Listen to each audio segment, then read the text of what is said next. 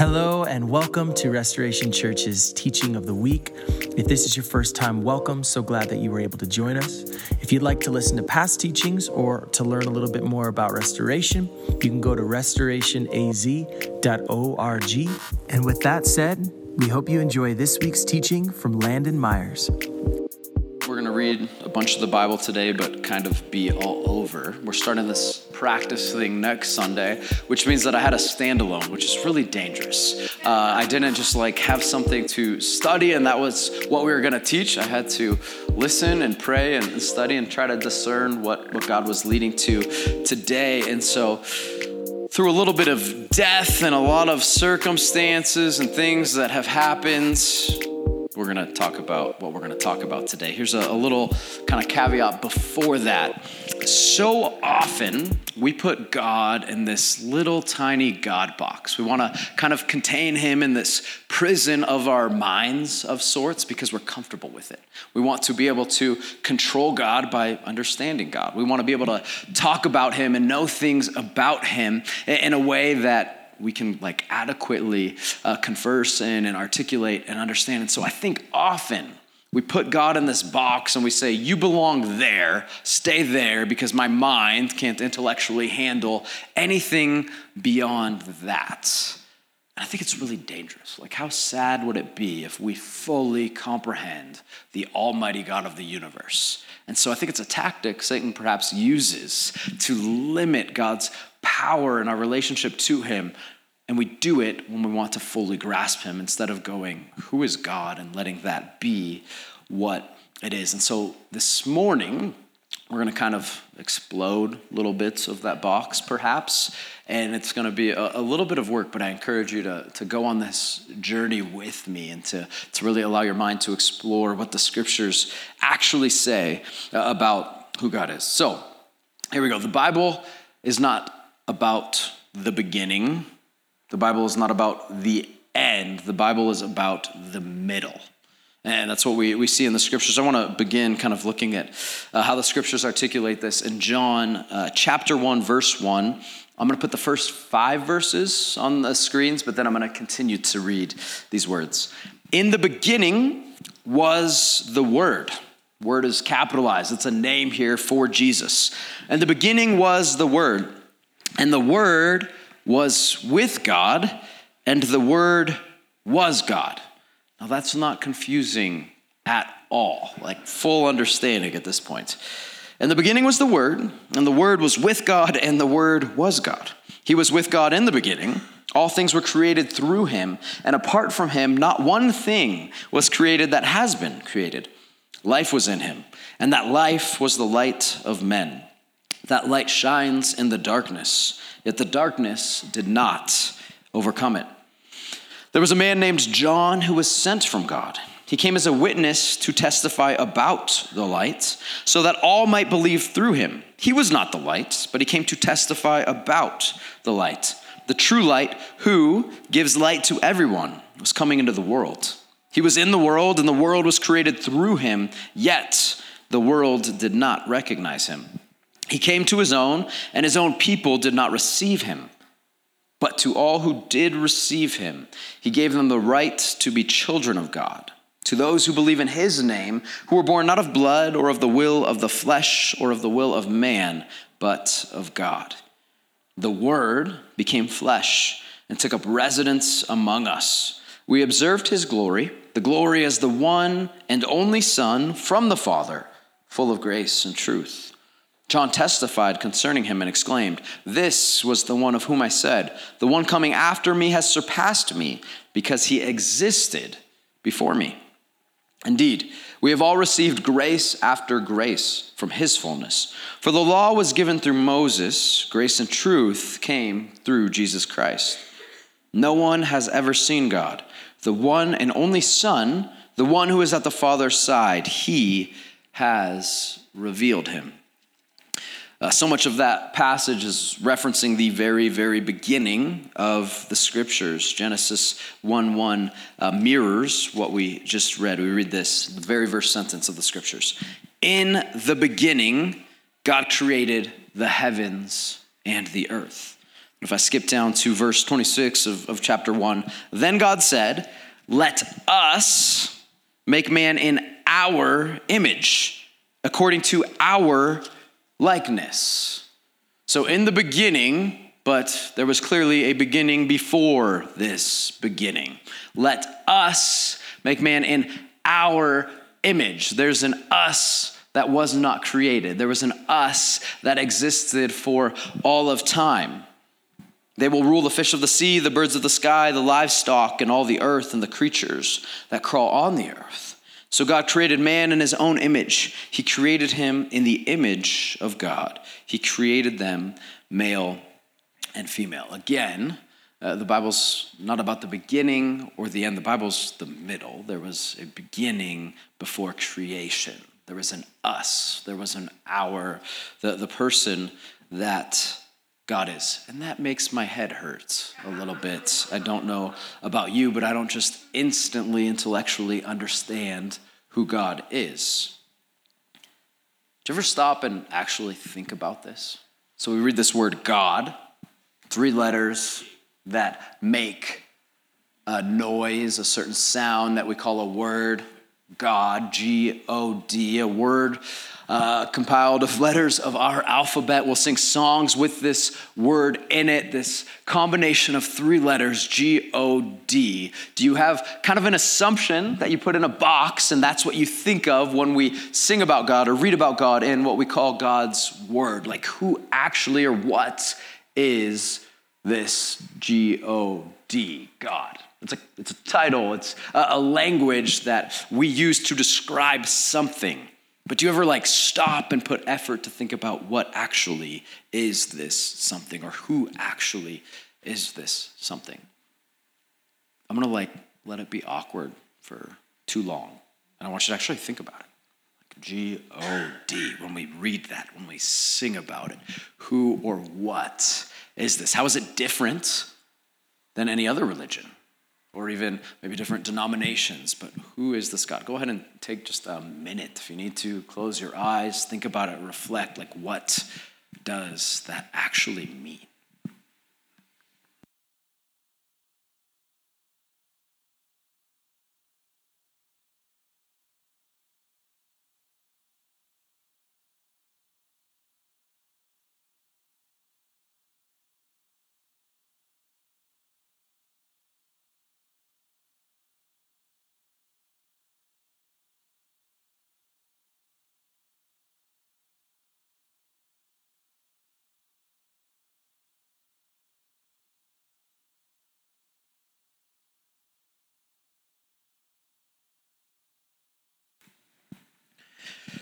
One of my friends and mentors, Chuck, wrote a book about serving local schools. And in this book, he talks about this. I want to read part of it to you. Chuck said this: "Before the world was created, God existed as he always has, or God existed as he always was, as Father, Son, and Spirit. Nothing had been created at that point. God was who he is, but he was not lonely in need of anything. The Father loved the Son loved the Father, and their love was perfect and purely communicated in the person of the Holy Spirit. And it was always that way. They lived in perfect joy and affection. At the core of existence, then, when you peel back all the layers, this is what you find: a triune God who is love." And the letter of 1 John in the New Testament, we read that phrase, God is love. And I think we understand what that means, but this is what that means. God is love. Chuck continues in the same book to say this: "Good Christian doctrine should lead us to think of the reality at the heart of all creation," meaning the purpose of this world and our relationships and everything in it. Good Christian doctrine should lead us to think of the reality at the heart of all creation. When we see the letters G-O-D, we should think of a community of relationships. God is not a concept we can try to dissect. Rather, he is a relationship we participate in. And so often, I think as the church, as we try and attempt to follow Jesus, what we do is try to dissect who God is. We talk a whole lot about who God is, which is very different than actually knowing God, walking with God, experiencing who God is as a relationship of Father, Son, and Spirit. It's kind of like this. I could tell you all about my mother. Her name is Danette. She's an incredible, wonderful woman who's nervous right now because I'm talking about her. She loves people fiercely. Our house is always incredibly hospitable. Growing up, it was like not who else is living at our home right now or there, but like, or not if, but who. Like someone's always there. And she's an incredible gift giver as well. Just the other night, my oldest daughter, Aaliyah, went over there for a sleepover. And we all call my mom Bama now because my oldest Aaliyah was the firstborn grandchild and she couldn't say grandma, so she said Bama. And it really fits my mom's personality well. Like she can pack a punch passionately with how she carries herself. So Aaliyah goes to Bama's house and comes back, and I get home and there's clothes everywhere on our kitchen counter. I'm like, this is stressful. Why so many things? What is going on? I look at my wife and she's like, well, Aaliyah went to Bama's and she got a whole new wardrobe. And then my wife, Chelsea, pauses and goes, I want to go to Bama's for a sleepover. I could tell you how old my mom is and where she was born and when her family moved from California to Arizona and about her siblings and her father and her mother and all of these things about her for quite a while. I could talk about my lovely mom, but that would not mean that you know her. You would just know about her, and it is not at all the same. It would be settling. I think so often, this is what's on my heart this morning and has been for a couple weeks, so often we settle when it comes to G-O-D. We settle to know stuff about him rather than to personally know him. And there's a massive, stark, very significant difference in those two things. In John chapter 14, Jesus starts teaching his disciples about this. And it's a little bit confusing, I imagine, for them as well. But John chapter 14, beginning in verse 19, Jesus is teaching. We read this.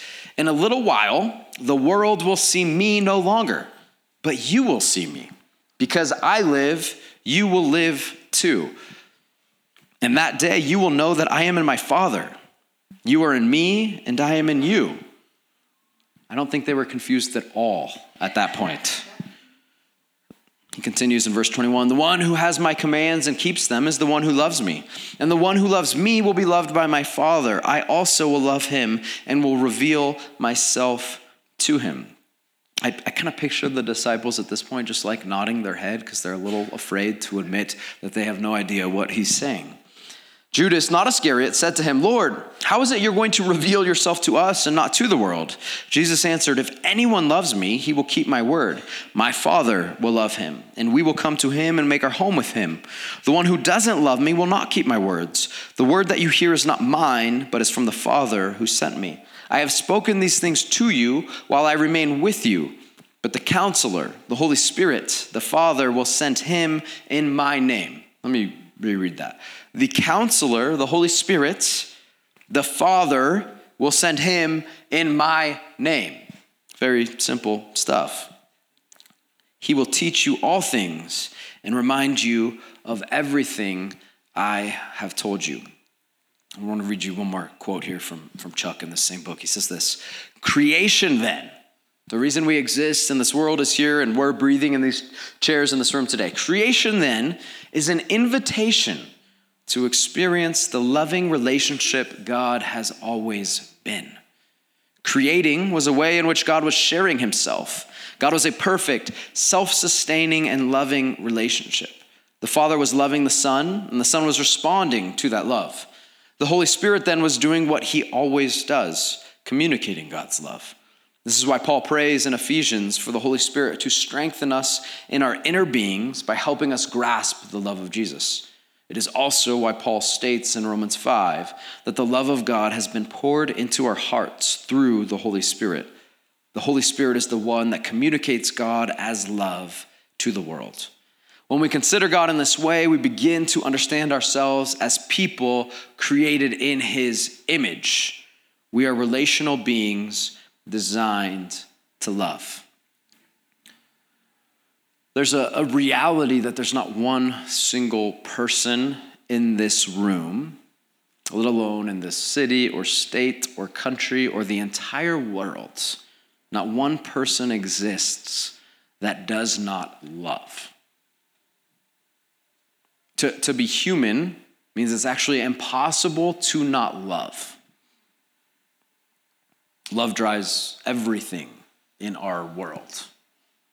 Love can drive politics, or it does drive politics. It could be a patriotism, a love of country. It could be love of neighbor or family or circumstances that pursue in love a certain political ideology.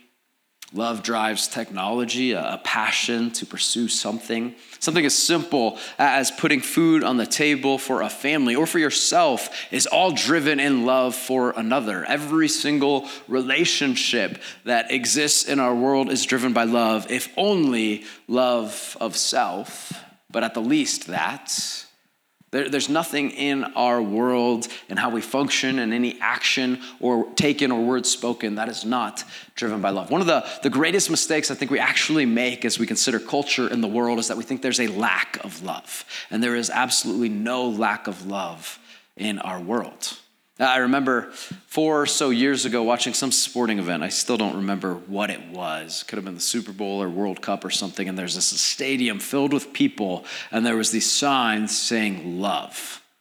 As if the problem in our world was a lack of that thing, a lack of love. But there is no lack of love. It is ample. It is everywhere. It's often just inverted. It's often not sourced in Jesus, and it's primarily self-serving. Hear this, the loving things other than God is not a bad thing. I meant what I just said. Loving things other than God is not a bad thing. In fact, God himself made us to love things other than him. Maybe the best way to say that is that he made us to love things in addition to him. When he created us into this invitation, into this relationship of love, he invited us not to stop there, but to love others and neighbors, to love the world he made and the possibility of cultivation and building and embracing the good in this world. We were made for and to love. The problem is when we exchange loving God for other things.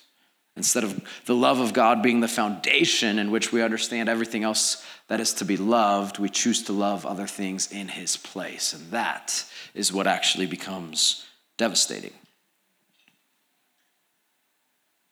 We read about this in 2 Timothy 3, 1-5. Paul's writing to a young Timothy. And he says this, if we can pull that up. But know this, difficult times will come in the last days. For people will be lovers of self, lovers of money, boastful, proud, blasphemers, disobedient to parents, ungrateful, unholy, unloving, irreconcilable, slanderers, without self-control, brutal, without love for what is good, traitors, reckless, conceited, lovers of pleasure, rather than lovers of God, holding to the form of religion, but denying its power. Now that is powerful. Holding to the form, the structure, the skeleton, the systems, the ways that we approach religion and godliness, but not actually having relationship with God himself. Being okay to dissect this God and put him in our little box that we're comfortable understanding him in, but settling for knowing about him instead of knowing him. Holding to the form of religion, but denying its power. Avoid these people. Notice Paul does not say they were without love. They were without love for what is good. There's a difference there. All of us have more than enough love. It's just where we choose to direct that love. I was driving this week, and the song came on, and these lyrics came up. Maybe I'm learning how to love me more. just a little bit, love me more. Just a little bit, love me more. Oh no, love me more. Just a little bit, love me more. And it's this song talking about somebody struggling to look in the mirror and kind of have a self-worth or respect of sorts, which does matter. We actually all should have that. Jesus died on the cross, so he was communicating, you are valuable enough for me to give up my life. So that is actually good theologically. There is a love of self that is not bad because Christ loved us that much. But that song could almost be taken, or those lyrics, as this cultural anthem that's twisted and inverted in the wrong way. Most of us don't need help loving self. We're good at it. We might not be in love necessarily with who we are like it, but we love ourselves well. It's intriguing to me. Kind of desperately, sadly, this is the song of humanity. Go from one love to the next, hoping that something, whatever it is, identity, pleasure, possessions, relationships, will provide what we're looking for. All the time, it's this misplaced love.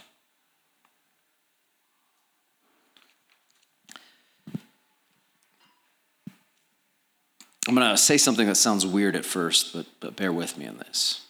I actually believe that we as the church, even in this church, often profane the cross of Christ by treating it as if it is the destination. I actually believe that we, as the church, followers of Jesus, often, and I'm using this word intentionally, profane the cross of Christ when we treat it as if it is the destination, the event, the thing itself.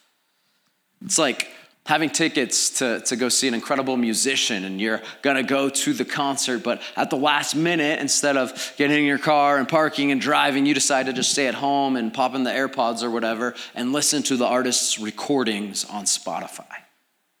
Or the Super Bowl that'll be here in about a month. Having tickets to that and dealing with that terrible parking lot and walking up and then seeing the game on a screen outside of the arena and going, you know what? I don't really want to miss the game, so I'm just going to watch it from out here. When you had tickets on the 50-yard line, but you stopped. So often, I think we settle for knowing about God, for being close to the thing than rather experiencing what it's all about.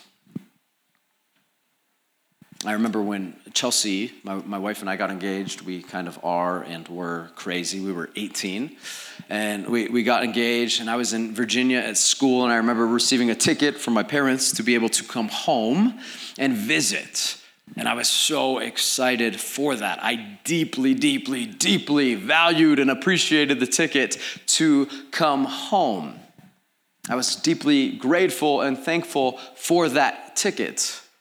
I was not deeply excited to finally arrive at Sky Harbor Airport with its uniquely colored carpets at that time. Nor was I that excited for the city of Phoenix or even Arizona as a whole. I was deeply excited for a person, my fiancée Chelsea, and to wrap my arms around her and give her a hug and talk to her in person. It wasn't the flight that I was excited to experience or the trip. The ticket itself was not the main purpose. It was not the destination or the event. A person was. But when it comes to our following of Jesus, I actually think we've settled for the cross instead of the person that hung on it and gave up his life and rose from the grave. Why? Not to worship the cross, though it certainly matters, but to be with the person who did it so that we could be invited into this relationship. I think far too often we settle. We celebrate something Jesus did instead of entering into relationship with Jesus himself. I think this is why our God has zero interest in empty religion. It's actually one of the things that infuriates him the most when we go through the motions. We sang a song about that not that long ago. I'm sorry that I just sang another song. I'm going through the motions, hoping in some way it'll appease you, instead of entering into a deep, loving relationship that God is. And Throughout the scriptures, we read about this, but in Amos 5:21 through 23, God is referring to this kind of empty religion. And we read God's words here. I despise your feasts. I can't stand the stench of your solemn assemblies. By the way, those feasts and those assemblies were things God commanded them to do, yet he hates them. Why? Because they were not doing it for the right reasons. Even if you offer me your burnt offerings and grain offerings, I will not accept them. I will have no regard for your fellowship offerings of fattened cattle. Take away from me the noise of your songs. I will not listen to the music of your harps. Our God has no interest in us proving ourselves through meaningless acts of devotion. He wants to actually be with us. In Jeremiah 6, chapter 20, we read something similar. God says, what use to me is frankincense from Sheba or sweet cane from a distant land? Your burnt offerings are not acceptable. Your sacrifices do not please me. What a waste. So often, I think as we attempt to follow Jesus, bring worthless sacrifices to him that he's not actually interested in any way or form or fashion. And different religious ideologies or denominations or whatever present to us these ideas of how we need to do it. And we get distracted by the things and the stuff and the information and the studies and the programs, and we lose sight of the actual person.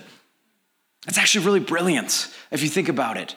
What perhaps Satan has done is put this really tasty glaze on top of our spirituality and our idea of righteousness and theology. And so we get distracted by things that get us close to God, where we can learn about him rather than actually being with him. And it seems godly and righteous and healthy, but it's settling for something so much lesser than what we could have. C.S. Lewis puts it this way. He says, we as humans are half-hearted creatures, like an ignorant child who wants to go on making mud pies in a slum because he cannot imagine what is meant by the offer of a holiday at the sea. We are far too easily pleased. I think we are far too quick to settle for knowing stuff about this God because it's a ticket in our minds. That's what we've been taught. Ticket to heaven. Or a ticket to escape hell, rather than the opportunity to go be with this person that we call G-O-D, God. Over Christmas or just before, my wife and I were blessed with these two little kittens. I hate cats. I'm allergic to them. So I sneeze and my eyes get all blurry and I go blind and I start to itch and it's just terrible. So we got these two cats really as pets with a purpose. I've spent a small, growing on not so small fortune getting cars repaired because mice have chewed the wires. A lot of you have experienced this as well. It's awful. And so for years we were told cats are the solution. So we get these said cats, and my wife made a really great decision. She told our kids, listen, you are not allowed to name the cats because these cats come and go, and there's a high likelihood that they're not going to make it. So you're not allowed to name the cats. I was fine with that. I didn't care about the cats. I don't like cats, okay? So the cats show up, and then my wife did it. She named them Maverick and Penny. We'd get home and there's Maverick. Maverick has this like gray coat and is super playful and adorable, and slowly but surely I'm like, whatever, it's not that bad. Wherever Maverick would go, Penny would go. And Penny would only go wherever Maverick went. These two were like inseparable. At night, they would sleep like all cuddled up and together, and it was adorable. And all of a sudden, I started to realize, it's happening. Not only have we named these dumb cats, but I'm starting to like them beyond the sneezing and the eyes and the blindness. And so they were doing their job, killing mice. Our family's falling in love with these dumb little cats. And then something else happened. I was driving away one day in the truck, and all of a sudden, Penny just darts out of the truck as I'm driving into like the little bushes and woods next to our house. And I slam on the brake and I'm like, whew, that was close. And then I heard it. And there's this awful sound. And I'm just like, oh no. I get out of the car and I see Maverick. I don't like Penny too much at this point even. I've hardly seen Penny. Penny usually hides in my golf bag or only goes where Maverick goes. But here's Maverick, 2 paws in front or legs or whatever you call them, just like scooting away, bloody and just awful. Goes into this bush. And at this point, somehow in my incredible abilities, I butt dial Nate, right? And I'm cussing up a storm, like, I don't know it. Nate's just in my pocket listening to all that's happening as I crawl into this bush on like these pokey leaves with a bloody dying cat that I'm allergic to, petting it like, I'm so sorry. I feel terrible as I'm sneezing and going blind.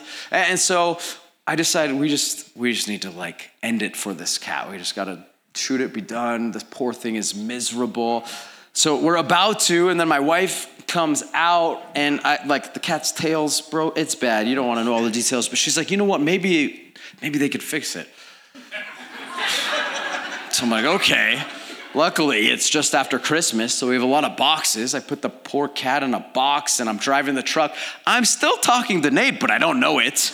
The cat is trying to get out of the box. It smells terrible. I'm like trying to gently push it into the box because it's like hurting itself. I get to some random animal hospital, and I walk in. I don't even know what I was wearing. Looked horrible. Got a dying cat in a box, and I walk in, and I'm just like looking at him. I'm like, got a cat in a box. Can you help me out here? They take the cat, and then this girl goes, are you the pastor of Restoration? Like, as a matter of fact, I am. We talk for a while, and they're like, all right, we're going to go create an operating plan for this cat. And I'm thinking, oh, no. What did I do? Like, I'm just thinking about dollars at this amount. They're like, hey, the cat is stable, gave it some pain medication. And I'm like, how much does that cost? Thinking to myself, I should have given specific instructions on what they should and shouldn't do at this point. And finally, after what seems to be an eternity, they like bring me into this room where I'm sitting there by myself forever. And then the doctor comes out and gives me these options, none of which were good, and basically suggests we need to put the cat down. And so she goes, do you want to spend a little time with her? And I'm like, yes. So here's this drugged up high cat. I'm sneezing with blood all over me, petting the dang thing, and finally I'm like, all right, it's time. I leave and get a massive bill. That was fun. It cost me more to get the cat than deal with the mice so far. I leave. I am like devastated. I'm apparently just a massive wimp when it comes to animals. So I'm leaving, and I feel really bad for Maverick. Like, I broke its leg. It was awful. It's dead, right? Maverick's gone. But I felt so much worse about Penny, this cat that could not function without the other. And so the whole day, we had these great plans. It was going to be a great day as a family. We had friends coming over. I'm like, call it off. We can't do that. I'm a mess. And so I'm like holding this cat and sneezing and going blind in one eye as I'm like with Penny the whole day. I even slept in the laundry room with Penny. I have this like swollen scratch mark right here because that happened. Here's why I share this. I don't know if all cats are like that. I don't really like cats other than the one left. But I've never seen two creatures be so close and together and everything. And there was like this beauty that was irresistible in the relationship they had, that all of a sudden I like cats even though I'm itchy and going blind with them. And I couldn't stop having this thought. It was really, really odd about how this was a picture to me of our God. And I think he works that way sometimes. It was this picture of this deep and intimate and perfect relationship that we were brought into. I was reflecting on the Gospels, actually, and there's this moment where Jesus is sweating blood because he's going to be separated from the love of the Father. And like when I got back to my house and this cat, because I'm now a cat expert, it was meowing very differently. Like it was a different type of communication looking for Maverick. There's something about it. We settle for knowing stuff about this perfectly loving, good, giving, incredibly awesome God. That doesn't just right, that doesn't just save us from hell or offer some place called heaven, but offers intimate, perfect, fulfilling relationship with himself and others forever. And I think Satan's deceived us into settling for so much less. So my encouragement today is that this has been offered to you. Way too significant of a price was paid for you to be offered this relationship with this G-O-D. You'd be leaving way too much on the table to ignore what's actually being offered, even to settle for a whole bunch of religious and spiritual stuff and knowledge. So will you accept that invite? Maybe that's a first time for you to embrace this relationship with this God. Maybe you've been following him for a long time. Maybe you're just caught up in the stuff about him. And almost like Nate saying earlier, we need to go back to the basics of enjoying God for who God is. That's why creation happened. That's what the scriptures paint a picture of for us, to be invited into this. I want to go ahead and close this morning actually praying that prayer that I referred to earlier out of Ephesians chapter 3, verses 14 through 21. Paul's prayer for a group of people in a church like us, just in a place called Ephesus. And if you're willing and able, I'd love if you would stand with me and pray this together out loud as we close. Pray this with me. For this reason, I kneel before the Father, from whom every family in heaven and on earth is named. I pray that he may grant you, according to the riches of his glory, to be strengthened with power in the inner man, who is spirit, and that the Messiah may dwell in your hearts through faith. I pray that you, being rooted and firmly established in love, may be able to comprehend with all the saints what is the length and width, height and depth of God's love, and to know the Messiah's love that surpasses knowledge, so you may be filled with all the fullness of God. Now to him who is able to do above and beyond all that we ask or think, according to the power that works in you, to him be glory in the church and in Christ Jesus to all generations, forever and ever. Amen. Awesome. Well, thanks for joining us. Once again, we are Restoration Church in beautiful Prescott, Arizona, and we are so thankful that you were able to tune in. If this is your first time, welcome. Jump over to restorationaz.org to listen to past teachings or to learn a little bit more about who we are and what we're about. And if you have questions or if you'd like to connect with us, go ahead and hit that contact tab. We'd love to connect with you. And until next time, remember, Jesus is the only one who is trustworthy always, no matter the moment. So press on as we continue to practice the way of Jesus.